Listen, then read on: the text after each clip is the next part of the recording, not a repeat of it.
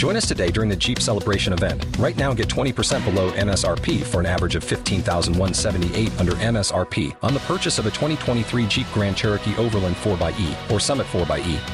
Not compatible with lease offers or with any other consumer incentive offers. $15,178 average based on 20% below average MSRP from all 2023 Grand Cherokee Overland 4xE and Summit 4xE models in dealer stock. Residency restrictions apply. Take retail delivery from dealer stock by 4/1. Jeep is a registered trademark.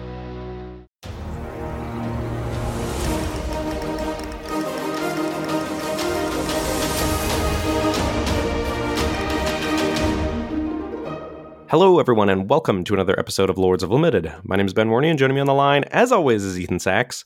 Ethan, you are bringing so much good into my life, I don't even know what's more important. The return of Come On In Survivors, your Survivor recap and analysis podcast, or just hard carrying Team Lords of Limited in the Team Resources and Team Lords of Limited Showdown. You 3-0'd the pod. I don't know what you're doing more for me, Survivor or just carrying. Look, I bring a lot to the table, Ben. You can take your pick. Why not both? You can just bask in the glory that is my friendship with you. You know, It's a nice glow. It's a very warm, comforting glow. What a full weekend of Magical, or if we want to expand to the week, of just a full week of strategy-based content. We have the premiere of Survivor Season 44. We have my premiere of Season 44 of my podcast. We had the Lords versus Resources 12th showdown. That is crazy that we've done 12 of them. I feel like as those numbers tick up and up and up, hopefully they keep wanting to do them with us, but as the number ticks up and up, it's just hard to keep track of. And we had the Arena Open this weekend, which you and I just completed our day 2 draft of, but haven't played any rounds of. How you feeling? I'm feeling pretty good about my deck. I'm repping the podcast hard, put my money where my mouth is. I have 6 Eye of Malkators in my deck. You love to see it. You love to eye it. You love to eye it. Yeah, I was going down a path of, and maybe we'll see how we have time for this at the end of the show today. We got quite a lot jammed into the episode, but had a tough draft where I navigated myself in pack 1 into a good version of a bad deck. As I was telling someone else on Discord, I was getting myself into a blue-red oil deck, and then hard pivot, pack 2, pick 1, to the Wanderer. So got that bomb. Lucky me. Better lucky than good, as Ben said. And then just drafted a deck that I've never quite had before, which is a just full-on Jeskai control deck. And we'll see. This is weirdly my maiden voyage in best of 3 in this format. Can you believe that? That is hard for me to believe. It's return home. Yeah, it's return home for me. So hopefully it won't feel quite so foreign after having done many, many drafts of best of 1. I often don't feel like it's a lot different. You know, I was nervous because you were saying playables dry up quickly. And that, checks out in the sense of, I think that's the data bears that out of, best of 3 drafters are usually good. And then because of how matchmaking works, you don't often face, tough competition for all 3 rounds.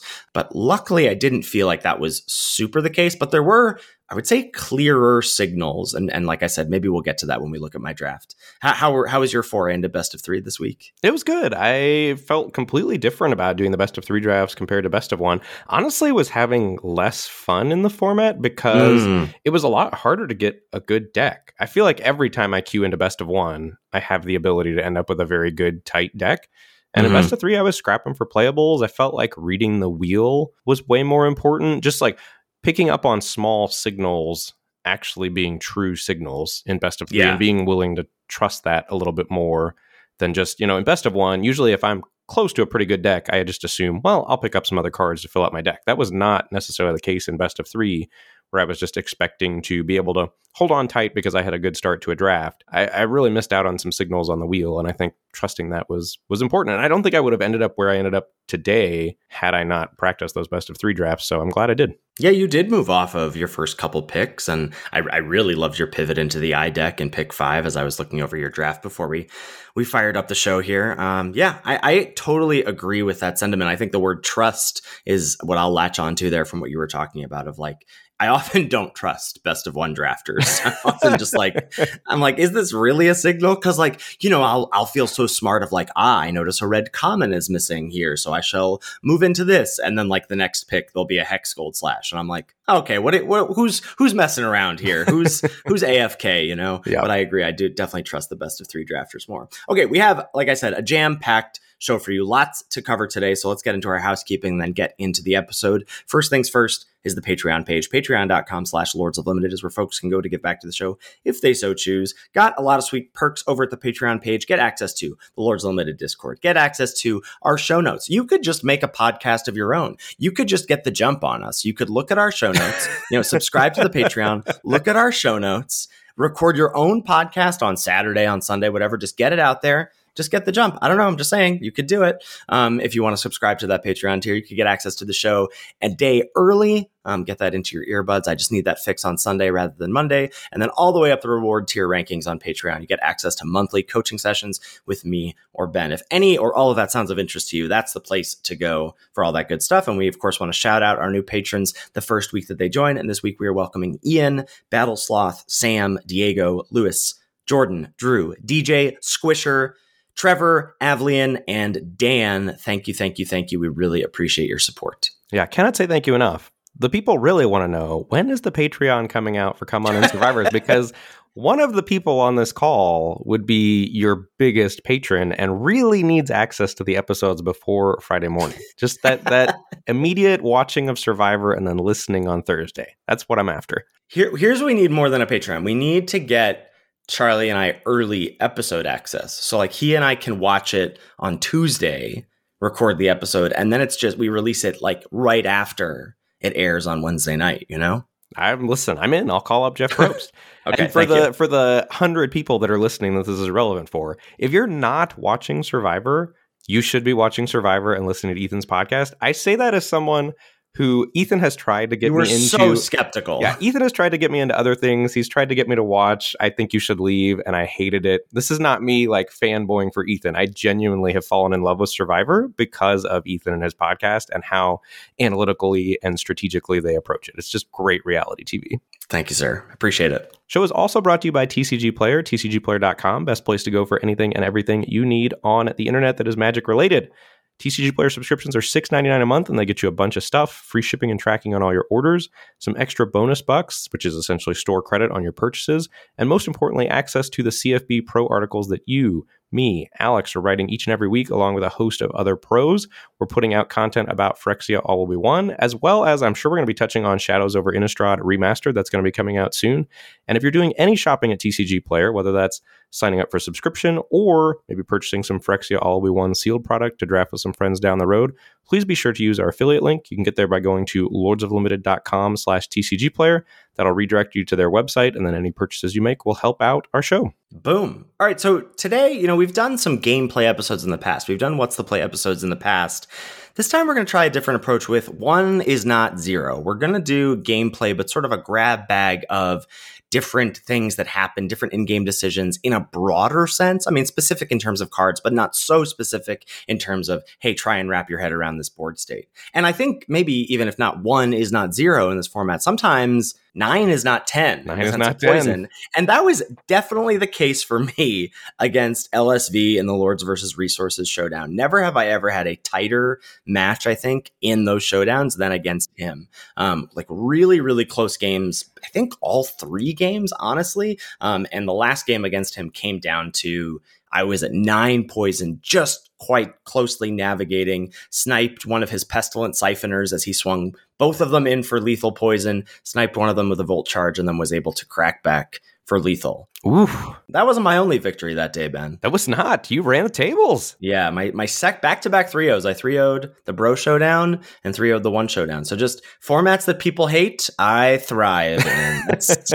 That's how I roll. Well, and your draft was super interesting too, right? Didn't you pivot into green pack 2? Yeah, it was a tough draft. I wasn't really sure. I was bopping around. I think I took a Prophetic Prism pick 3 because I was already sort of feeling like this draft seems like it's going to be a hot mess for me. And then I saw Zapandrel pack 2 pick 1. That's the 7-mana Dominus. It's the 4/6 with reach, doubles your creature's power and toughness each combat, and can be indestructible if you sack 2 things. I was like, in a normal draft, I don't care about 7-drops. I'm off of Kaya. I took a Blightbelly Rat over a Kaya in a black-white deck that I did for CFB, and I stand by that decision. 7 mana is a lot in this format, but I was going back and forth, and I let the timer tick all the way down, and I finally took Zapandrel, and thankfully, green ended up being open. We don't do collated packs as per the request of Team Resources. You know, you can turn those on the draft simulator that we do on the Heroku app.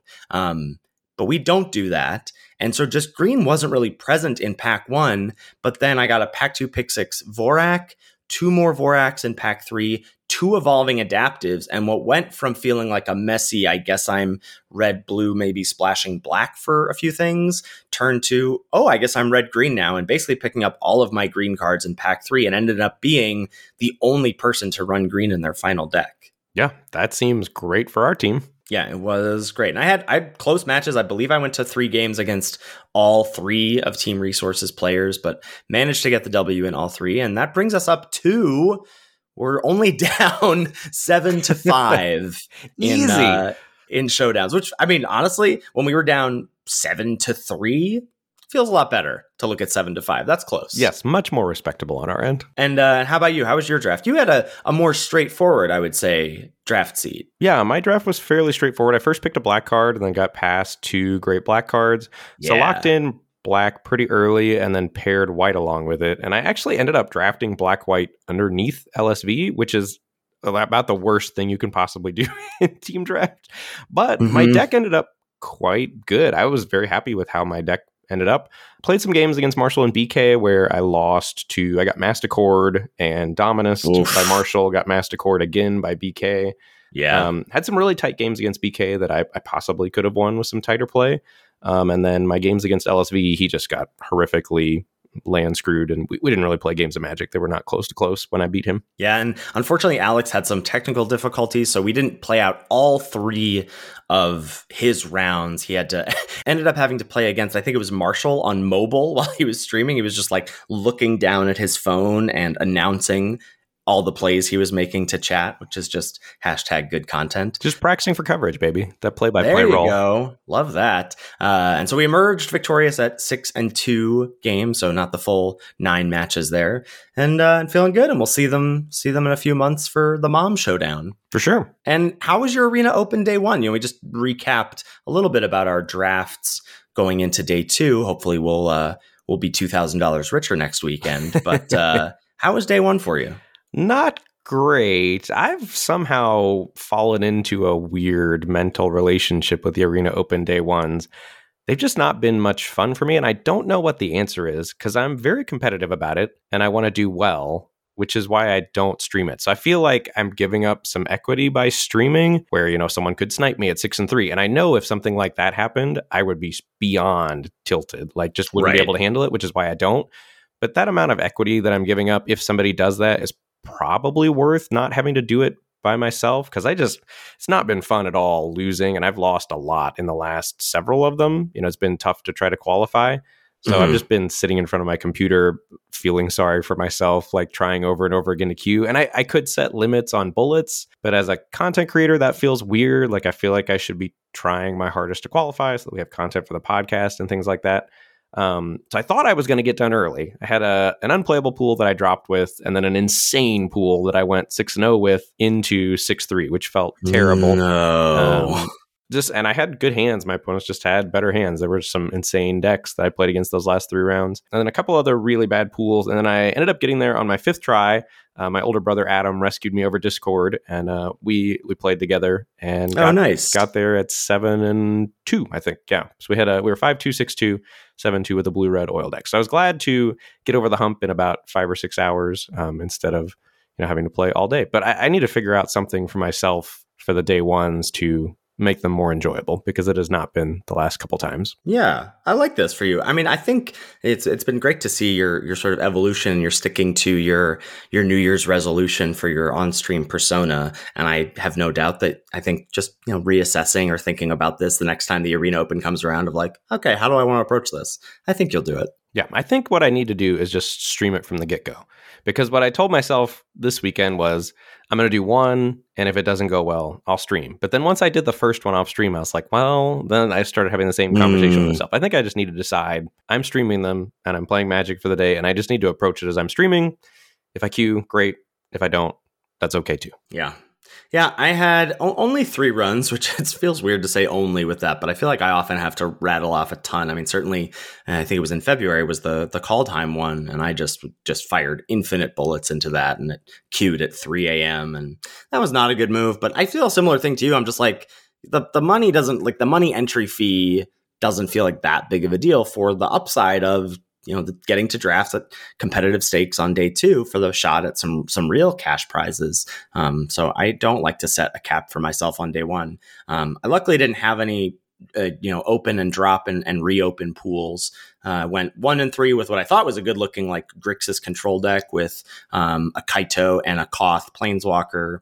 And then I had a rare list black-white deck that honestly performed pretty well, went 4 and 3, and then got just the absolute nuts black-white pre-constructed sealed pool with Black Twilight, White Sun's Twilight, Rhea, that's the 3/4 with Battle Cry, just good removal curve. And even that, I started off 2 and 2, and I was like, oh my God, am I really it feels so bad when you're like, am I gonna not queue with what's absolutely going to be the best pool that I open? And then even in game 9, playing for the qualification, had to mulligan to 5 on the play. But I felt good. I shared my keeper mull hands with you, and you just were like, no, definitely a mulligan. Those are your 4 worst cards, and you're missing a color. You have to mulligan. So felt good about that. Got there on the mull to 5 on the play, and queued for day 2. Love to see it. All right, we're going to take a quick ad break, and then we'll be back for the smorgasbord of gameplay decisions. This podcast is sponsored by BetterHelp. So, Ben, it's been about 2 months into the new year. How's the new streaming persona treating you? It's been good. After doing a little reflecting on how I was acting on stream, which was honestly a bit childish, and receiving some feedback from our Discord, I feel like I've returned to a nice, healthy mental relationship with handling bad beats and just some of the variance that comes with Magic. And as a result, I've been enjoying streaming way more. Yeah, if you've been wanting to level up your mental health in some way, therapy can be a great option for you. Like having a baby strapped to you when you battle team resources, it can give you that extra boost to 3-0 the draft. If you're thinking of starting therapy, give BetterHelp a try. It's entirely online and designed to be convenient, flexible, and suited to your schedule. All it takes is a brief questionnaire to match you with a licensed therapist. And it's easy to switch therapists at any time for no charge to you. Discover your potential with BetterHelp. Visit betterhelp.com/lords today to get 10% off your first month. That's BetterHelp, HELP.com/lords. And now, back to the show. All right, so we have a ton of stuff to talk about here, and I think starting maybe big picture, sort of broad strokes like archetype decisions or thinking about your deck's game plan is right, because deck building considerations, and we see a lot of this on stream with deck tech redemptions and all that stuff, we see a lot of folks struggling with these thoughts. So what are your broad strokes deck building archetype decisions that you're thinking about? Well, I think first of all, you just have to put the right cards in your deck to be able to have good gameplay decisions or good gameplay experiences. So if you miss the deck building portion, you're gonna have a really bad time in the format. So there's a lot of rules in gameplay, but you need to make a deck that's capable of playing by the rules. And if your deck's not capable of doing that well, it's just gonna go roughly for you in the format. And I wish it weren't that constricting, but it is. And I think it's important to just accept that and either play by the rules, or maybe this isn't the format for you, which is also okay too. Maybe you do less drafts than normal, but it is definitely difficult to do sweet things in the format. And the first thing I would say, if people are struggling with deck building or just are having a rough go in gameplay, is that you need to make sure that you play cards that pull their own weight. It's just very, very, very important in the format in my experience. So for example, a card like Trawler Drake, which is 2 and a blue for a 0/0, and it comes into play with an oil counter on it. Power and toughness equal to the number of oil counters on it. Whenever you cast a non-creature spell, you get to add an oil counter, and it's got flying.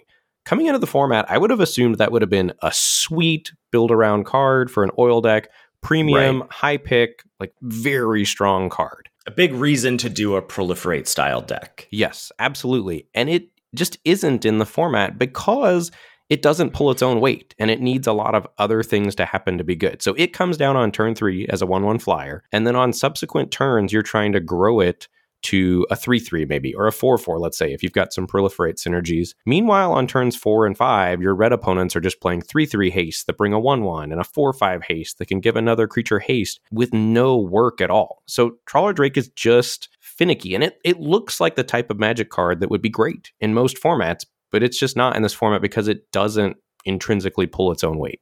Well, and also, I think it's important to tack on a thought about these cards that you have here. I couldn't agree more about Trawler Drake, but the more your opponents are playing by the rules, the worse these cards are, right? The more your opponents recognize how good Hexgold Slash is, and by proxy, how good Whisper of the Dross is, the more they can, not only can they outpace this on subsequent turns with just raw stats with the cards you mentioned, but they can just get a huge mana advantage by sniping it with a 1-mana removal spell. Yeah. Same goes for Pestilent Siphoner, right? The 1 and a black 1/1 flyer with Toxic 1. It has a similar problem in that there are spots, and I think we should highlight this about Trawler Drake too, there are going to be spots in games where this card performs well, right? You're going to face these cards and feel like, man, this is snowballing out of control and I can't deal with it for sure. But then there are also going to be games, and I've had this experience on both sides of the battlefield, where it comes down and immediately dies, or it comes down and immediately gets blanked by an Incisor Glider. And you're like, oh, what the heck am I supposed to do? This was supposed to be the fuel for my whole game plan of getting them corrupted, and it just can't do that. Right. Well, both of them need things to happen, and or they take a while to do the thing. Pestilent Siphoner comes down on Correct. 2, and it doesn't really give you the benefit until turn 5 without help from other cards, like as far as getting your opponent corrupted, and that's assuming it goes uncontested. And they also both suffer from the problem of, while needing to take multiple turns to do the thing, your opponent has time to develop their own strategy, and then right before they're about to do the thing, snap off a removal spell at a critical point and mess up your whole game plan. Not only that, but they also play defense so poorly, right? You're on the back foot, you're on the draw. These 2 and 3 mana plays are not cutting it. Yes, completely agree. And compare those to something like Mandible Justiciar. 1 and a white, 2/1, whenever an artifact enters the battlefield under your control, it gets +1/+1, and it's got lifelink. If you would have told me at the start of the format that I would be picking Mandible Justiciar over both Pestilent Siphoner and Trawler Drake, I would have told you were crazy, but I would be doing that quite happily in a pack 1, pick 1 scenario right now. Because Mandible Drake just does everything you want on its own. It's a 2-drop. It's got lifelink, so it's going to be very good against some portion of the decks. And then it's also got synergy possibilities with other artifacts in blue-white, or even just self-contained within white. There's a lot of artifacts that combo well with it. Yeah, I mean, I think just your point here at the end here of you build a deck that doesn't play by the rules. And we keep talking about this, and hopefully we've outlined this enough, but the rules of like streamlined archetypes, synergistic, cheap, you have to be able to affect the board, et cetera, mulligan decisions that we'll get to in a little bit.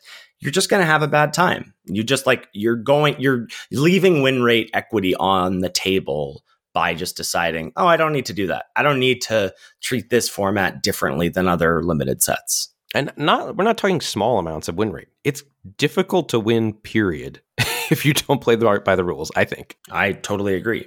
There are lots of considerations, and we touched on this last week with the sort of secret gold cards of what style of decks might cause you to pick a card. And I think that even translates to deck building of, when you're slotting in, okay, maybe you've got a really good core for a black-white toxic deck. Well, how are you going to support that? Maybe it got a little contested, or, you've got some filler-ish or filler plus cards that you're thinking about. Combat tricks come into play, and I feel like there's quite a few combat tricks in the format, and there's some contextual ones that I wanted to shout out, or considerations I have, because I often will see people being like, if I'm in a green-red oil deck, I'm trying to figure out what I want to do, and people go, well, what about Titanic Growth? It's not really a card that's on my radar when I'm building a green-red oil deck.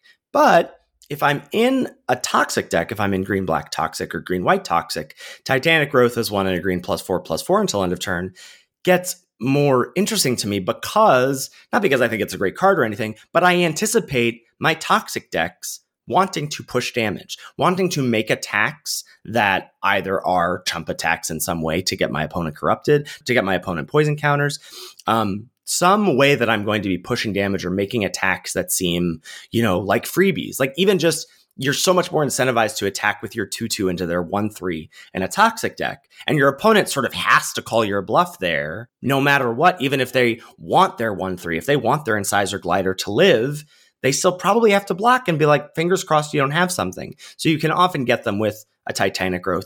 Offer Immortality, I think, is the Death Touch Indestructible trick. Again, that's the sort of 22nd, 23rd type card that I'll play in my black decks. Obviously Complete Devotion, I think, as we'll talk about a little later, that gets a pass. Like, that's better. Like, it's a clearly synergistic card for the toxic decks, as, it draws a card and wins you combat. Doomblade draw a card. But there's certainly combat tricks that I don't understand in the format. Yeah, I would say with regard to combat tricks in your decks, coming from primarily best of one drafting, I haven't found that you really need to stoop to playing combat tricks a lot. Like, I think if you've drafted well and you found the right lane, usually you've just got a good synergistic deck with removal spells as your slots for your non-synergy pieces. But I will say it's felt different in best of three. Like, have felt the need to find playable cards. And certainly the narrative for the PT seemed to be, aggressive combat tricks mattered a lot, from the people that were commentating and that sort of stuff. So I'm sure, like, when you're in more competitive pods, you're playing these cards more often. But in best of one, I haven't felt the need to play those types of cards that often. Yeah, I think that the exception for me in that spot, and I largely agree with you, is Complete Devotion for toxic decks. And I quite like Free From Flesh, depending on the kind of oil-based deck I'm in. That's the single red +2/+2 2 oil counters. The more I care about oil, the more I certainly have those variable power and toughness cards like Evolving Adaptive. That, Free From Flesh is Evolving Adaptive's best friend. I mean, ideally, Free From Flesh would play great with Trawler Drake too, but you don't really want to end up in that spot. As I said earlier, I think Blue-Red Oil is one of the worst archetypes in the format. I should have shouted out Serum Core Chimera in your list of cards you want to do the thing on their own. Like, Chimera looks like it should be okay, that's the build around, that's the signpost uncommon, but it's so slow. So slow. 4-mana 2/4, it comes down. Can you really engage that in combat? If your opponent attacks with a 3/3, are you blocking? Not if you want it to live. And then what are you doing? How quickly can you get the 3 oil counters on it? I don't know. 2 turns later? It's just so slow. It's not going to do the thing that you want often enough. Right. Yes, significantly worse than just something like Gitaxian Raptor that comes down a turn earlier right. and is more flexible on offense and defense. I have a newfound love for Gitaxian Raptor this week. That's the 3-mana 1/4 flyer with 3 oil counters, and then you can remove an oil counter to give it +1/-1. The amount of times that I felt this can just swing in as a 3-mana 3 or 4 powered flyer and then just sits back and blanks so many attackers. It's not still don't feel like it's the best blue common, because I don't think it's quite synergistic enough, but I have been impressed by it. And I do have quite a few in my day 2 arena open deck, so hopefully that'll pull its weight. Yeah. I want to talk to you about tap lands, the Spheres and Terramorphic Expanse, because I have found a choke point between the two, and I have found tap lands perhaps the most. I'm usually a big champion of, run some tap lands, whatever. It's not a big deal in limited. I have found myself resistant to that mentality a lot in these decks. What are your thoughts on the tap lands? Yeah, I think Terramorphic Expanse I'm always playing the first copy of, and certainly the spicier you get. If you're splashing or running 3 colors, you're going to have to run multiple Terramorphic Expanses, and you're probably doing so quite happily. I think if you are running multiple Terramorphic Expanses, that probably means you don't get to run any of the Spheres, which are the lands that sack to draw a card. And I think in best of one, or an aggressive deck that wants to come down and curve out, I'm running max 1 Sphere. Certain archetypes, I'll run 2, but I think 2 is about my max. Yeah, black-green is a archetype that I often don't want to cut lands in that deck. And I'm curious what your thoughts are on land count. We sometimes talk about that, sometimes don't. I found myself running often 16 lands more often than not, and that it's an 8-8 split.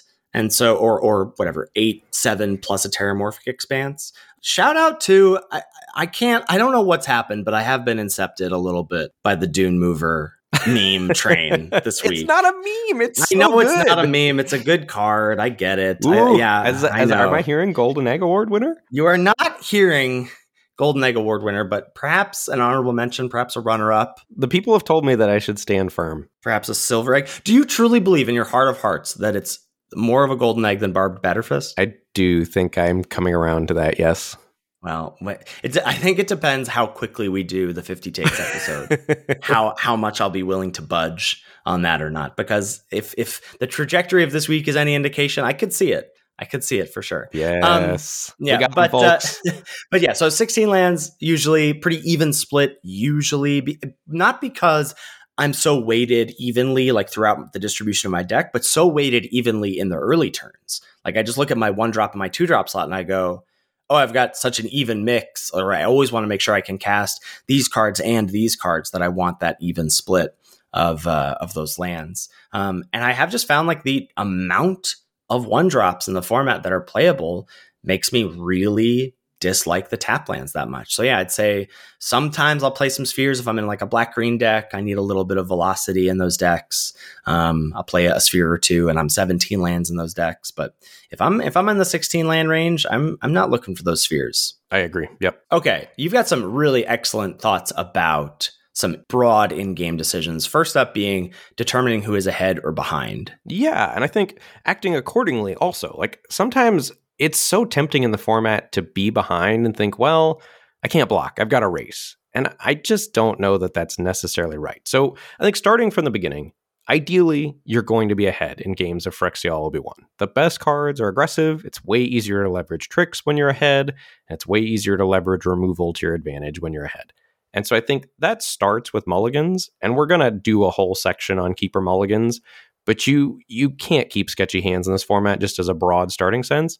And one card just really doesn't matter that much. It's much more important to get out to a good start than it is to have one extra card, because the cards are all so powerful. The commons are intrinsically powerful, and they're good at ending games quickly. Well, and the games are not going long enough, generally, where one card matters, right? Like, where that sort of war of attrition of resources and, I'm ahead by one. That's just not how these games are playing out. I would argue that's not really how games are playing out in general in Limited. It's why I don't think the sphere lands being subpar or suboptimal or non-desirable in this format is particularly unique. You know, think back to the dual scry lands from Strixhaven. You're just like, yeah, if I get one, fine. But like these largely games are not, being won or lost off the back of paying 4 mana and dumping that into scry 1 at the end of your opponent's turn, Yes. Usually my opponent cracking their sphere means I'm about to win the game, and I feel pretty good. And the best is when they're on they're on 5 mana. They have 3 cards in hand, and main phase they crack a sphere. I'm just like fist pumping and dancing around the room. I can't believe that that's what you're doing, because I'm like so ready for the worst thing to happen, Yeah. And so I think, on this macro, who's ahead, who's behind, determining whether or not you're ahead, and if you are ahead, how far ahead you are is so important. So I think it's possible to overextend or decide to race when you shouldn't. And I think you get punished for choosing wrong. Like there's so little room for error because the games are so tight. And I think trying to anticipate what your opponent's going to do is really important as well. So decks have really clear game plans, right? If your opponent plays Swamp Island, instantly I'm trying to protect myself from poison counters. And once I'm at like 5 to 6 poison counters, I'm trying to think, do I have 1 turn left? Do I have 2 turns left? Like I'm always trying to anticipate how many turns are left in the game. And I usually err on the side of it ending 1 turn sooner than I expect, And so you can see what your opponent's game plan is. The decks are really defined, and then try to use that to your advantage when you're in the game. Well, and Poison, I think, really puts such a fine point on this because, I don't think it's fair to say that it like accelerates the games because, your life total starts at 10 or whatever. I don't think that's quite right. But because of that poison race, because of the dynamic between your life total and your poison count, I think that determining who's ahead, who's behind, counting backwards from 0 or counting backwards from 10 as yourself for your opponent and for yourself from your opponent's perspective, those are the things that are going to make or break these close games. And that's how the games so often feel. It wasn't like my match against LSV in the showdown. Well, I was like, wow, what a crazy match for this format where I'm at 9 poison, but I still win. That happens a lot.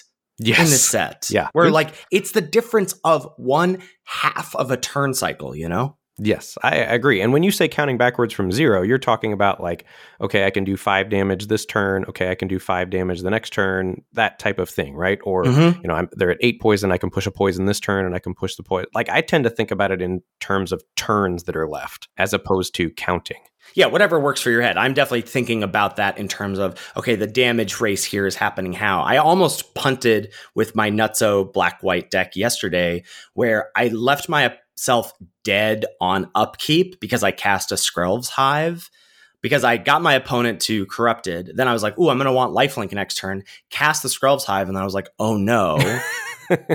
I don't need to cast this right now because the game is going to be over. I don't need to get the one, token next turn. What I need is to not take that one damage next turn because I was facing the Urabrask's Forge, the thing that was making the trample token. And because I cast that, I needed to chump with a creature that turn to not put myself to 1 to subsequently put myself to 0. So it was a huge punt there, but that's just the kind of like very specific focus on the numbers that you need to be doing, because that's just like that one little click is the difference between winning or losing. Right. And however you're calculating it, the important thing is to know how many turns you expect to be left in the game.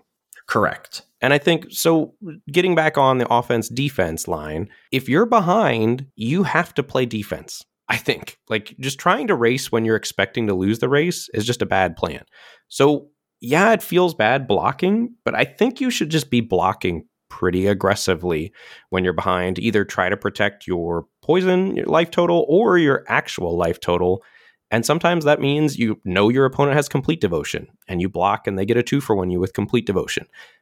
The difference in a card is not that big of a deal in this format. If you're behind, you have to play into combat tricks, and that's okay. I think the only time I'm not trying to play around combat tricks is if I know on a subsequent turn I can set up a blowout with instant speed removal. Otherwise, if I'm behind, I'm blocking. And sometimes they're going to have it, and that's okay. And sometimes they don't, and you feel great about blocking. You feel like a champ. But I think when you're behind, in general, you should be a calling station in this format. Because what happens if you don't block is, like, let's say your opponent has, a Blightbelly Rat or whatever, and you've got a 1/3, and you expect they've got complete devotion. You don't block. You take a poison, and then they get to spend their turn playing another toxic creature. And then the next turn, you're facing down 2 toxic creatures, and your opponent still has complete devotion in hand, right?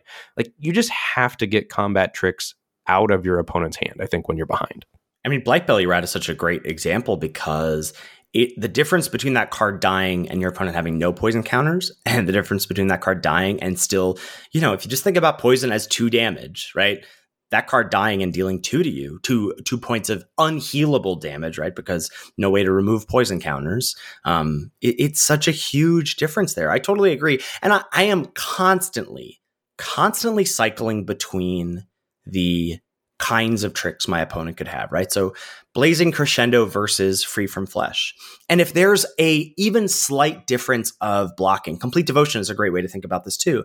If there's a slight difference of, okay, the damage doesn't really matter. I could block this Porcelain Zealot, or I could block this other card that has Toxic. Let me just err on the side of blocking the Porcelain Zealot. So if they do have Complete Devotion, they don't get the card. I mean, what Ben is saying about them getting the card not mattering is largely true. But I think if you can make some tiebreakers there of like, okay, do they have Free from Flesh or Blazing Crescendo here? Well, if it's Free from Flesh, I would rather the oil be on this creature rather than this creature. Like those kinds of small thought processes is really, if you're not thinking about that, you want to be thinking about that. Yes. And I think when you're behind, if you're blocking, cards with higher power are going to block way better against tricks. And this is one of the reasons why Gitaxian Raptor is so good as a defender, because it's a 1/4, so it blocks all the 3/3s running around, it blocks the 2/2s running around, it blocks Pestilent Siphoner in the air, it blocks everything. But the other thing it does that's hidden that is not obvious until you've played with and against the card a lot is that if your opponent tries to force through it with a trick, you just turn it into a 4-powered creature and trade. So I'm almost hesitant. You'd mentioned like you can, force in 3 damage earlier and then it sits back as a 1/4 blocker, which is great. I like keeping the oil on it because once there's oil on it, it essentially says your opponents can't force through creatures with combat tricks, because when they try to pump their thing, you can turn it into a 4-power creature and still trade, with a 2/2 or a 3/3 that's gotten +3/+1 or whatever. So your opponent almost has to 2-for-1 themselves with a trick when you're blocking with high-powered creatures. I think it's another reason that Testament Bearer has gone quite a bit up in people's estimation lately. That's the 3 and a black 4/1 that when it dies, you get to look at 3, put 1 in your hand and the rest in your graveyard. Those high-power blockers really make tricks significantly worse. Yeah, no, I think that's totally fair, and that's all just about like what is the the tempo of the game, how is it playing out, what's your position in it? Do you feel like you can get an attack in? Do you have proliferate in your deck? Do you need to leave an oil counter on the Raptor? All that stuff. They're questions, and we'll get to the proliferate thoughts a little later. But I totally agree with you. I mean, I had an awesome game earlier this morning where I just read my opponent for Hexgold Slash early because of the arena pause. And so I just chipped in with the Raptor as a 2/3 every turn as they left up 1 red mana. I was like, oh, I see what you're trying to do here, and you're not going to get me. Yeah, feels good. And, we're talking about ahead, behind. All this stuff doesn't matter if you haven't built a deck that can get ahead or that can turn the tempo of the game around, right? So you really need to come with the cards to play if you want the type of stuff we're talking about this episode to matter. I know we largely talk about commons and uncommons because we're a limited podcast. I think in this format it is important to shout out both White Sun's Twilight and the Wandering Emperor as rares that drastically change the tempo of the game, that drastically punish you for overextending. That I have, sometimes you can just sort of chalk it up to, oh, I'm never beating that card. But I have also really kicked myself for, man, I just was so like, I was doing my thing and I was curving out and they were stumbling. How sick is this? And then they land the Eternal Wanderer and I go, oh, I didn't need to play that last creature. Like, I could have, if I was actually thinking about what was happening over there and noticing that my opponent had plains, or that maybe they've got a sketchy mana base, right? Maybe they led on swamp, forest, plains, and I'm like, oh, what's a way they could get back in this game? Oh, it's one of those cards. Like, I really think those should be on your radar specifically against white opponents who are maybe not affecting the board. And if you can, and this is only, of course, if you can afford to play around it, to not overextend into those cards, you may be able to, reward yourself by going, okay, actually, if I hold this, then I've got something that can attack the Eternal Wanderer on the following turn, or I've got something that can then block the mites from the White Sun's Twilight, Yeah, for sure. All right, I want to talk to you about the Great Poison question, because you alluded to this slightly about like against a blue-black player, if I see my opponent go Swamp Island, I'm really thinking about, certainly once you get into that 5 or 6 poison range, I'm like, okay,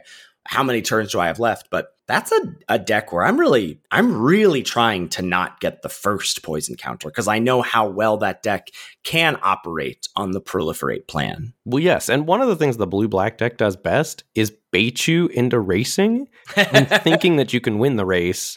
And then they're like, oops, just kidding. Here's 3 poison counters. Right. No, totally agree.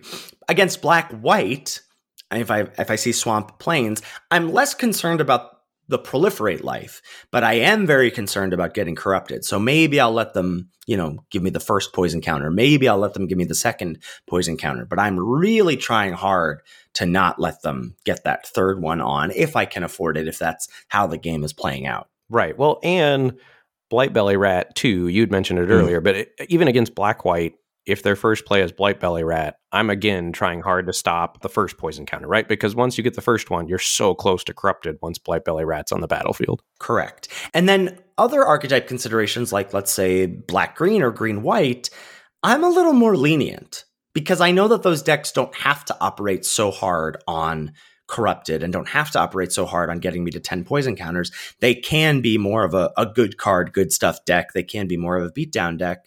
So I'm a little less concerned. I might say, all right, look, if you happen to have a ton of corrupted payoffs in your deck, good for you.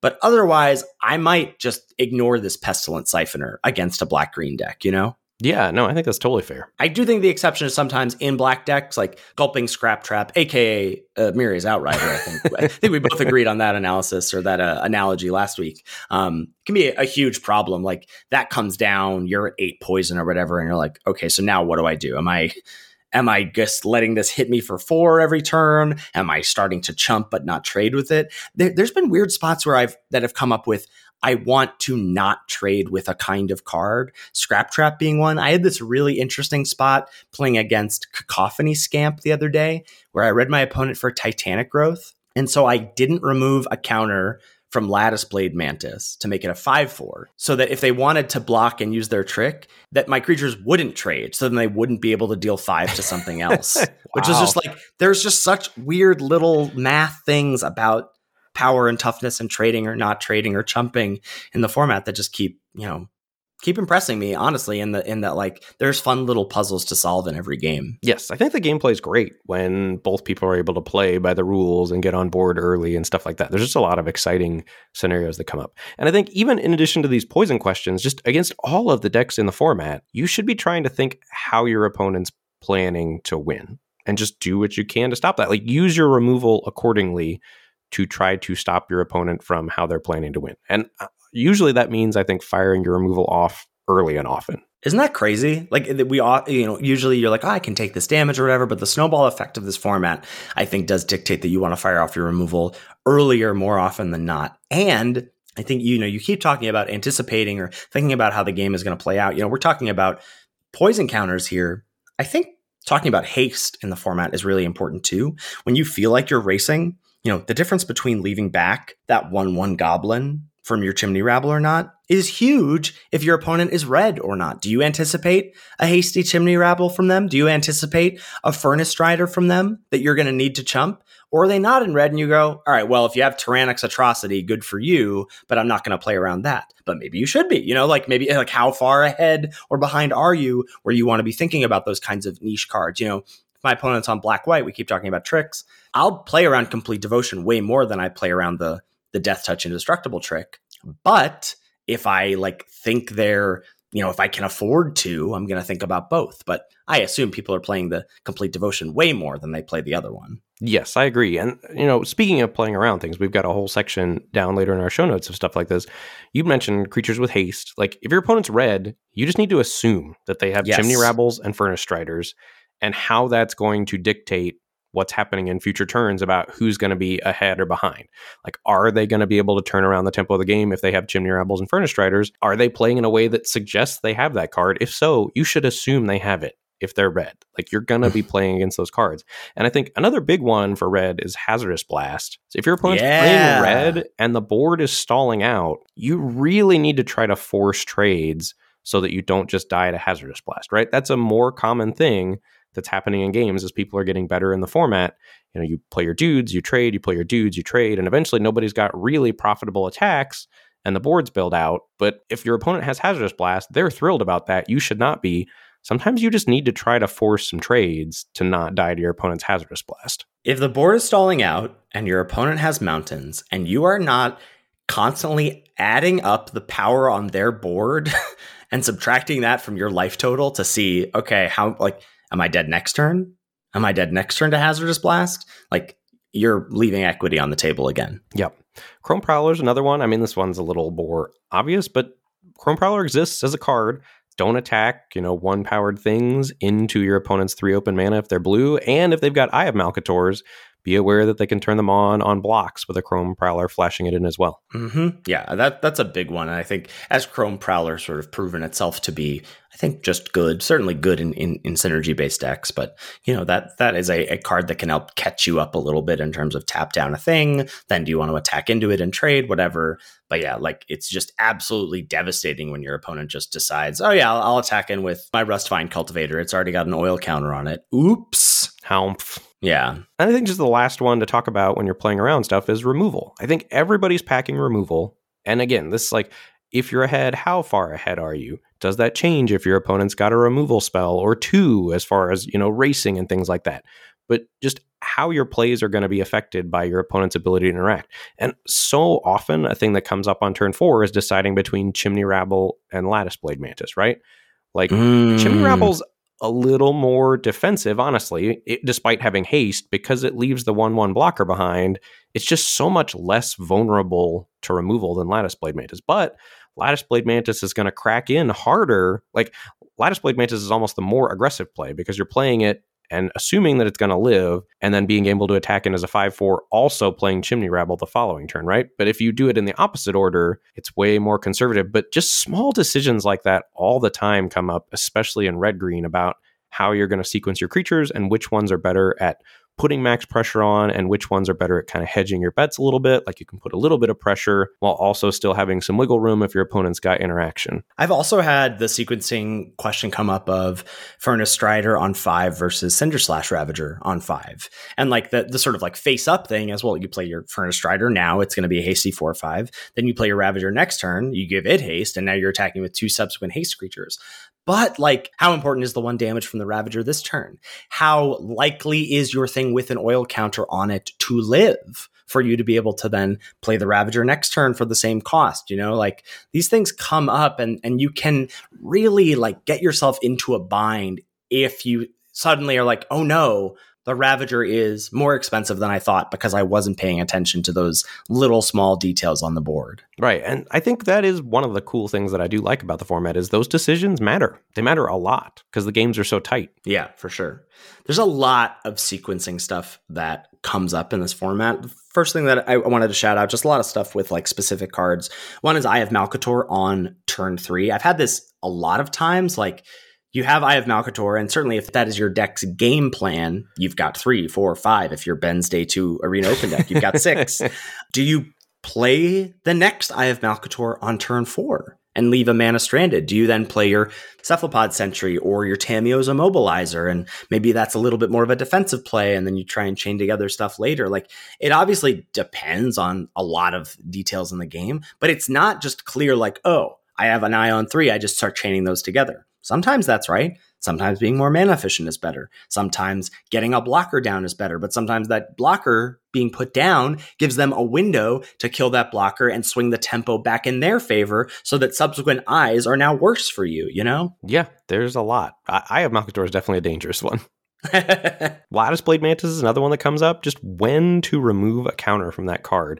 And again, figuring out how many turns are left in the game, figuring out maybe you want to leave a counter on it if you've got Proliferate. Is it going to change how your opponent blocks? Do you need it back as a blocker? There's just all kinds of interactions that come up with Lattice Blade Mantis. I want to talk about Skull Bombs because I think there's a wide range of opinions about all of these cards. Maybe we should have put this back in deck building a little bit because I have a pretty clear thought in my mind about when I like these cards. So the blue Skull Bomb, I think, is still, in my mind, blue's best common, though you don't have to draft it like it is. It gives blue that like cantripping way to interact and synergy in the artifact decks. And so I'm often running as many of those as I can get in my blue decks, depending on what kind of a deck it is. The next one for me is the red one, the Furnace Skull Bomb. Because sometimes, again, sort of thinking of it like Free from Flesh, you know, if I'm in those sort of non-creature based matters, oil matters kinds of decks, the blue-red, the Teamer kind of decks, sometimes red-green as well, I'll like playing that. Draw Skull Bomb, the black one, I usually like one of in my black-green decks, maybe my black-white decks that have a bomb in them, whatever. And then I'm basically hoping to never play the white or the green one. Like maybe white if I'm like in mono white and need playables, or in blue white and just like need one more artifact. But the green one for sure, I'm hoping to never play. I think the white one's okay in the artifacts deck if you don't have blue ones or whatever. But yeah, I agree. Yeah. The Skull Bombs are generally not great outside of the blue one. I think important to recognize when they do have a home. And I've definitely had people ask specifically, because the blue and the red ones are the ones I play the most, certainly the blue one, of like, do you ever hold it on turn 1? Like, let's say you've got Ichor Synthesizer in your hand. You know, do you hold the Skull Bomb to get that counter? Or let's say you know that you do have those cards in your deck. You've got Eye of Malcators that you may want to trigger. You've got those synthesizers or whatever in your deck that you want to get oil counters on from non-creature spells. Do you hold them? My general stance is no, honestly. And do you hold the blue Skull Bomb so your opponent doesn't know that you have it? Generally, no. I'm like, the default should be, if you have a way to use your mana, you have to have a really good reason to not do it. Yes, I agree. Because mana efficiency is so important in this format. And if that's the small advantage you get from getting an oil counter on something that cares about a non-creature spell, is so much less impactful than not being able to activate your blue Skull Bomb because you choked yourself on mana accidentally. Mm-hmm. This next one is one I've really started doing over the past week or two, which is leaving oil counters on cards if you have Proliferate. Like, realizing that removing that last counter from Axiom Engraver to Rummage, or making the last Golem with Incubation Sac, is not always correct, because if you've got a lot of ways to proliferate in your deck and you don't need to make that 3/3 right now, if you don't need to rummage away a card right now, you may regret it because you don't have a way to put oil on the thing, but you do have a way to add oil to those cards. Well, and especially if you've got cards that care about permanents having oil on them as well. Well, that's a great segue into the next point about the oil matters triggers from cards like Urabrask's Anointer or Oil Gorger Troll. Like, those cards ask you to be very mindful of not only removing the last oil counter from some permanents, but also about trading off cards that have oil counters on them, you know? Do you know what I just read in the Lords of Limited Discord today? No. The Filigree Silex, where you remove 10 oil counters, it's from among permanents you control. I did not know that. I thought Filigree Silex had to have 10 oil counters on it. Ben reading rares in 2023. still not happening. So you knew that? Yeah, I did know that. I thought that was a revelation. I thought this card had to have 10 oil counters on it. I don't read all the way to the bottom of rares. That's been well established at this point, but blew my mind. But it still happens. Yeah, I still don't know how to... Is that card good still? It seems quite slow to me. I'm much more excited about it knowing that, like in a red-green oil deck or something. Or red-blue oil deck, like gets those Ichor synthesizers that end up with 8 oil counters on them. Someone did share with us a screenshot of them 20ing their opponent with Soltham, the red Dominus that doubles non-combat damage from your permanents. So pretty sick that they got that. You love to see it. You love to see it. Speaking of oil, have you had Tamiyo's Immobilizer versus Tamiyo's Immobilizer wars? I have not had those wars, no. That's whoever's ahead wins the war, right? Well, the important thing to note here is that Tamiyo's Immobilizer taps creatures or artifacts. And so what you get to do, and this should be on your radar, especially, yes, and what you're saying is if you're ahead, but certainly if you're the first person to stick the Immobilizer, what you can choose to do is just lock down your opponent's Immobilizer with yours, so that then your best creature is still free to attack on your turn. So your Immobilizer takes out your opponents. And I definitely had my opponents sort of miss that interaction. Like, they have theirs first, I have mine second. They think they're still tapping my creatures. And I go, oh, no. This is artifact on artifact hate now.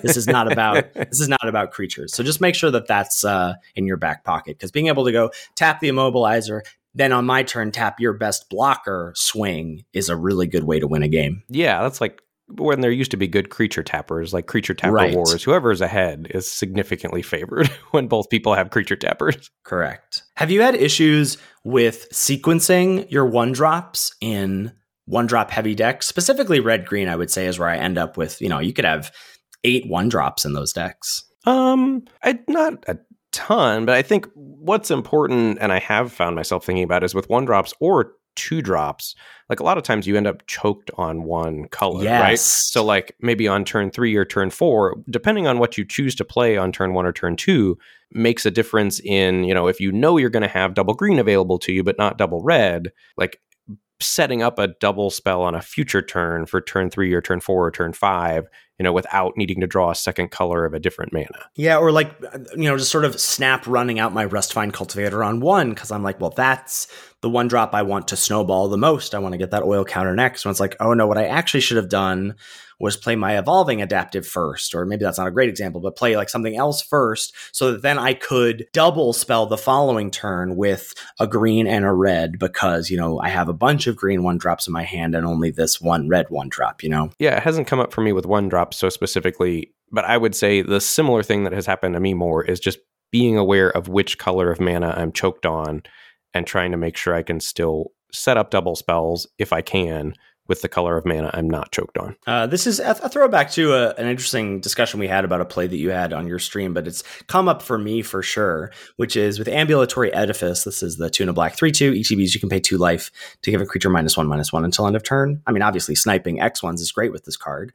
Finishing creatures off from combat is great in your second main phase, but there honestly might be some times when you are toxic, which your black decks often will be, when you want to be able to force through an attack, right? You don't want your opponent, let's say you're attacking your Blightbelly Rat into their 2/3, and you're like, oh, I'll just finish it off post-combat with my Edifice. Well, you actually may want to shrink their thing pre-combat and say, hey, you can chump if you want, but I'd rather just force through this poison counter now so that I get to set up my turns more effectively in the future. Yeah, that all makes perfect sense to me. Have you gotten to mess around with First Strike and Corrupted? Like having some attacks where, let's say, you've got the Duelist of Deep Faith or the Jawbone Duelist and something like Bone Picker Scourge. And so then that gets to connect with your opponent, give them the third counter, and all of a sudden your Bone Picker Scourge still gets to be a Death Touch creature? I have not had that come up, mostly because I haven't played Toxic that much. I bet of however many drafts I've done, I bet 15% of them I've been playing Toxic. Wow. Get some Britney Spears in your earbuds and draft some Toxic decks, my friend. Cacophony Scamp, a card that I love, a card that I was happy to see was also beloved by Team Resources in the Showdown, because I feel like it gets disrespected quite a bit in the best of one queues. This is the single red uncommon. When it deals combat damage to a player, you can sack it. If you do, proliferate.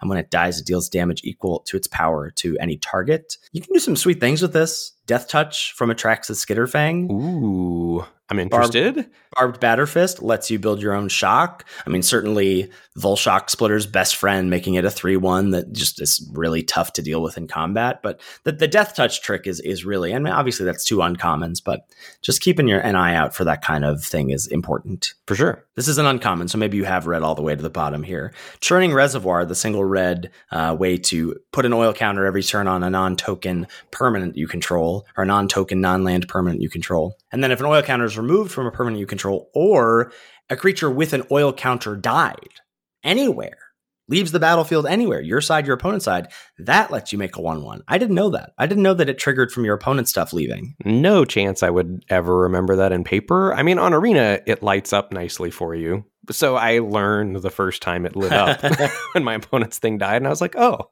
that's nice. Thank you, Arena. Sure. And I'm sure there's more, single card interaction things to think about, but those are just a handful that I feel like come up for me often enough that I wanted to shout them out. Yeah, that's awesome. This next section is just excellent.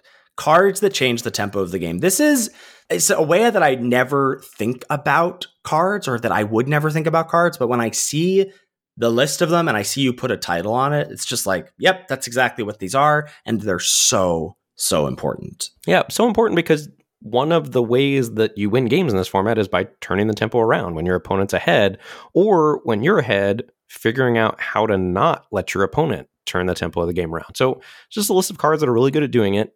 Crawling Chorus is a big one for white. That's the single white 1/1 that dies into a Toxic Might. And it's just blanks a bunch of X1s. It sort of is Hexgold/esque in that, it lets you get on board early. If your opponent's not doing anything, great. You get to corrupt them or get them some poison counters. But when it gets in those early chip damage of poison counters, it makes it so hard for the opponent to be aggressive later in the game, because then you're always cracking in for more poison. And especially when you combine it with other cards that are toxic, after you've gotten in those first hits, it blocks so well and makes it so difficult for your opponent to attack, almost in a Vampire Spawn-like way, which was the 2 and a black 2/3 that drains 2, gains 2. Like, once you get ahead, it's harder for your opponent to be aggressive. And then, you've gotten in a couple toxic hits, and then maybe you play a Basilica Shepherd, the 3 white 3/3 that makes 2 mites. And then all of a sudden, it's even harder for your opponent to be aggressive. And so Stinging Hivemaster in black has the sort of the same effect as Crawling Chorus. That's the 2 black 3/3 that dies. That's the 2 and a black 3/2 that dies into a 1/1 might.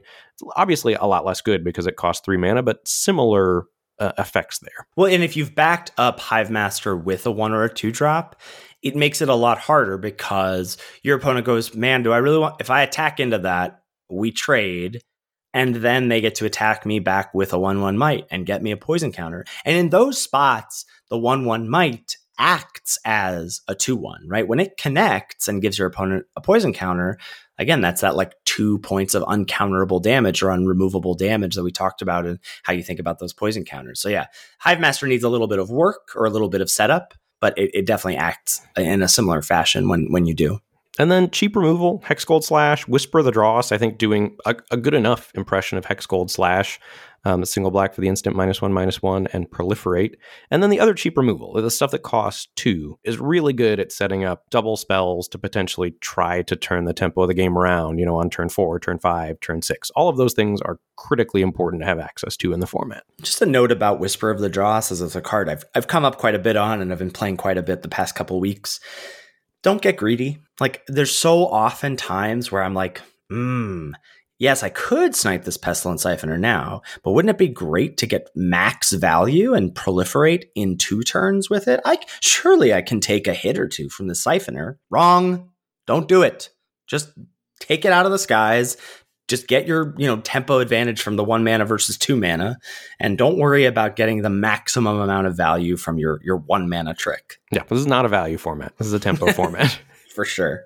Chimney Rabble, Furnace Strider, 2 great ones that we've already mentioned in red.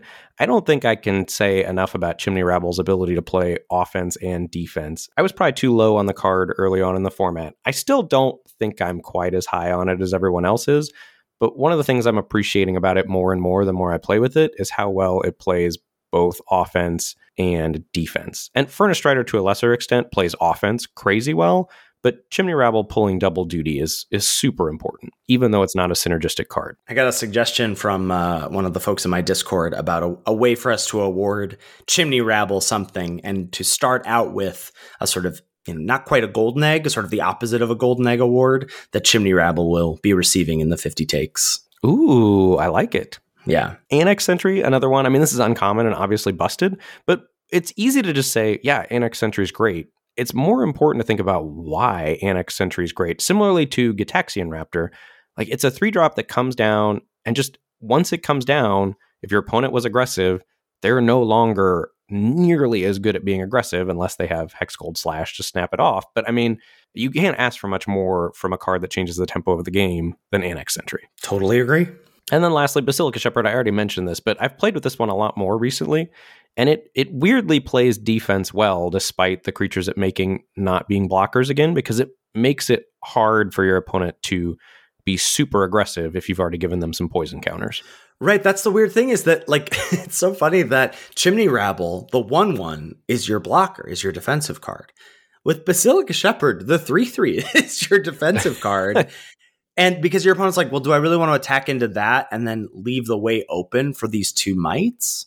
No, not really. And so if you've done the work, if you've leaned into white being, a toxic, aggressive, kind of corrupted deck, then that's exactly how it plays out. And it plays out well. Yeah. I think that takes us to the next section of cards that I just think we should shout out because we haven't talked about them much on the show, but cards that are good at stabilizing and then leveraging an attrition battle. There's a lot of cards that are 4 mana-ish that do a really good job of 2-for-1ing your opponent. And assuming that you're playing the 1s, 2s, and 3 drops to go along with them, these 4 drops can have you be the person that ends up with gas when the dust settles. So Testament Bearer is one that's gone up recently. That's the 3-and-a-black 4/1. Just a built-in 2-for-1 that can attack well, depending on the game state, but also blocks very, very well. Indoctrination Attendant as a 3/4 that makes a 1/1 might, like similar effect to Basilica Shepherd in that makes a blocker and also kind of discourages your opponent from attacking with the toxic might that it creates. The 4 Mirrodin cards, if you're trading those off, you're left with a piece of equipment that's going to make your future creatures just a little bit better than your opponent's. And then Axiom Engraver is another huge one. And I think the word is out on Axiom Engraver at this point, but just has such a scrapwork-like effect on the game in terms of when you play Axiom Engraver, you get on the board, and then you're sure you're not going to flood, and it also helps you hit land drops if you need to hit land drops. Well, and it also has, like, kind of keyword bad in that, less so with Incisor Glider, where I'm like, do I really want to block my Glider against their, Blightbelly Rat? Because maybe the Glider is really important to me. Unless you're, like, stuck on lands or whatever, Axiom Engraver isn't that important to you. So you also, like, can snap off blocks with it and be like, yeah, I'll trade with the trick, whatever. Sure, yeah, for sure. And I think Oil Gorger Troll also belongs in this category of cards. Just great as a 2-for-1, gains you some life, that sort of thing. I would caution a little bit about playing this style of deck because I think you open yourself up to the bombs more, if you're looking to stabilize and get to the late game without your own bombs. But sometimes you're going to need to draft this style of deck. And I think it's important to be aware of these cards and what they offer you in the format. So I think the last thing on this list we want to talk about is something we've touched on in weeks prior, which is keep or mulligan decisions, because the rules for that in this format are so much different. So often we say, look for reasons to keep hands, not mulligan, like what's good about the hand. Going down resources is so bad. Your win percentage plummets when you mulligan. You just can't keep a lot of hands in this format, or there are a lot more kinds of hands, I should say, that you can't keep in this format. Yes, I would say just to lay out the rules very clearly. On the play, you definitely have to affect the board by turn 3 with preferably a fairly substantial body, like something like a Contagious Vorak or something like that, if your first play is a 3-drop. Yeah, and that card is a really interesting line because play versus draw matters so much. Like Vorak as my first play of the game on the play, I'm okay with that. Vorak as my first play of the game on the draw, I'm less okay with that. Yeah, I think you're mulling hands like that. Yeah, like there are some kinds of cards that can catch you up, like Annex Sentry, right? That's an okay card. And fingers crossed they don't have Hex Gold Slash, but that can like provide a blocker plus remove an attacker as well. Like that's a clear 2-for-1 in that sense. But otherwise, I really, really think you need to affect the board on turn 1 or 2 on the draw, and certainly 1, 2, or 3 on the play. Yeah, 1, 2, or 3 on the play, one or 2 on the draw. And then the exception, I think, is what you mentioned, Annex Sentry or some hand that would be absurdly good at catching up if your first play is on turn 3 and your opponent curves out well. But the other thing I think that's important to be aware of is I've also gotten punished pretty hard by keeping hands that are reactive on the play. Yes. If you have a hand that's got, 2 or 3 removal spells and no way to pressure your opponent, like that's really dangerous too, because then all of a sudden you're just assuming that your removal lines up, which is not a great assumption. Some decks are really resilient to removal if your opponent has crawling choruses or things like that. There's just a lot of cards that are resilient. Well, you can also have hands where you're like Swamp, Whisper of the Dross, Anoint with Affliction, and then like Basilica Shepherd, or something like that. And you're like, yeah, I've got, 1 color. I can do some stuff in the early turns, but it's like, yeah, but then what are you hoping is gonna happen? Once these first few turns, peter out and you're forced, no matter what, to fire off these removal spells. And let's say Whisper of the Dross isn't relevant. Like let's say they don't play a Mandible Justiciar and they're in red-green and Whisper of the Dross isn't actually that good against them. Like once that happens, you're both hoping for lands and spells, and specific lands at that. I don't know. Seems a little dicey to me. Yeah, no, I completely agree. Basically, I want my opening hand to have affect the board early and have a reasonable game plan. And if it doesn't, I'm mulling it most of the time. Yeah, I think that's true. I'm much more, and maybe it's because of the compacted nature of the games where I really feel like my opening hand represents so much of the things I get to do that I am much more strict with myself, or at my best, I'm strict with myself about, okay, do I really need to send this hand back? Does this enact my deck's game plan? As I had in game 9 yesterday of the Arena Open Day 1, where I qualified my opening hand, I was on the play, I had a way to affect the board on turn 2, only had 1 color of mana, and had my worst 4 cards in my opening hand. And I was like, I think I can do better. And then certainly once I had my second hand of 3 swamps, 4 white cards, I was like, oh no. What did I just do? What have I done? Yeah. You're right. Like, I take it back. But like, then my mull to 5, I was able to just craft a game plan. Got a little lucky, obviously, with your top decks, as you have to do when you mull to 5. But, being able to craft that game plan of like, I have a 2-drop, I have a cantrip and combat trick to back that up with, etc. That's just going to lead to better games more often. Yeah. So the other types of hands you want to think a lot about are hands that only have 1 color of mana and maybe 1 play of that color of mana, which I think generally I would keep in most formats, assuming that I'm going to get there on my second color at some point and I can use that 1 card to, buy me some time. You really can't afford to stumble in this format. So I would think long and hard about hands like that, and I generally err on the side of mulliganing them. And then also just hands that are functional but have your worst cards, kind of what you were alluding to in your Arena Open run. Yeah, for sure. Totally agree. I would say the one exception to that are decks that really need to hit land drops. Like if you've got cards that want you to get to 6, 7 mana, you've got the Eternal Wanderer, you've got those Blue Suns Twilights, the White Suns Twilights. Those decks don't mulligan quite as well because you really want to hit your land drops. Oh, something that I've noticed, this just occurred to me as we're thinking about cards or decks that want to hit land drops. I've also noticed, because Axiom Graver ends up in my deck so much, certainly if I have another 2-drop or whatever, when you're mulliganing to 6 and you're putting a card back, Axiom Engraver often goes away for me because while yes, it's really, really good at, finding stuff for you, and this is certainly contextual, but on its face, like it's much less good when you're down resources. Yes, I completely agree with that. And certainly sending back combat tricks, like you want to send back situational cards. You want to send back cards that aren't going to do the thing on their own, that need help or whatever, Okay, you've got an Urbrask's Anointer, but are you going to need to trade off your 2-drop with oil? And this is just a 4-mana 4/2. Those are the kinds of things you want to think about when you're mulliganing and what card you're putting back. All right. Lots of gameplay knowledge dropped. Boom. Any final thoughts before we go?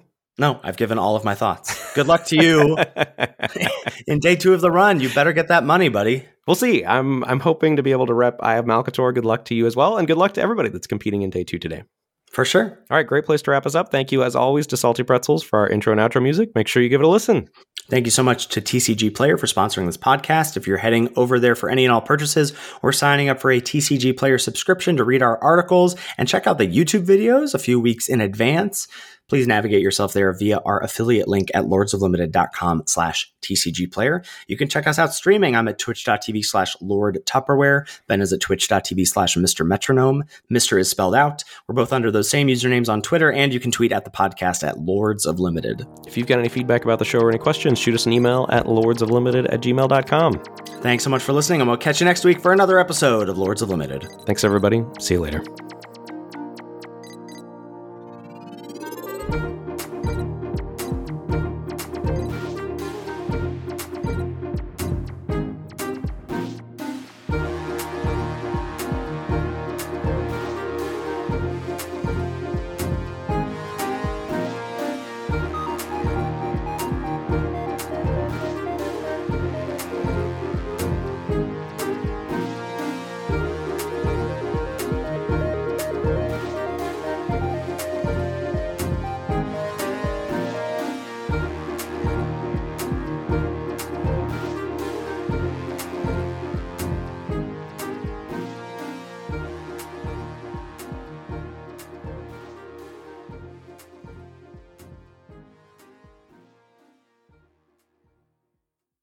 All right, everyone, coming at you today with not a blooper and unfortunately not another dramatic interpretation of a parody monologue written by a fan, but for a little report about how the Arena Open Day 2 went, and I am happy to report that I got the Max 2K prize there. The Blue-Red deck, Splashing, Planar Disruption, and the Eternal Wanderer played out really, really well. Got the 4-0. Actually, it was funny enough, in one of the matches that I played against a really good red-green deck with Thrun at the top of the curve, and I had Blue Sun's Twilight in hand. I had gotten it back from with a Meld Web Curator, and I was planning to snag one of my opponent's creatures the following turn. This was late in the game, and be able to copy it. But what I didn't put together was they had a 3-3, a 3-3, and a 2-2, and I was at 8. And the only way that I was going to lose that game was a Hazardous Blast, but I realized it a half turn too late. I should have just fired off the Blue Sun's Twilight on one of their 3-3 tokens, but instead I got by the Hazardous Blast.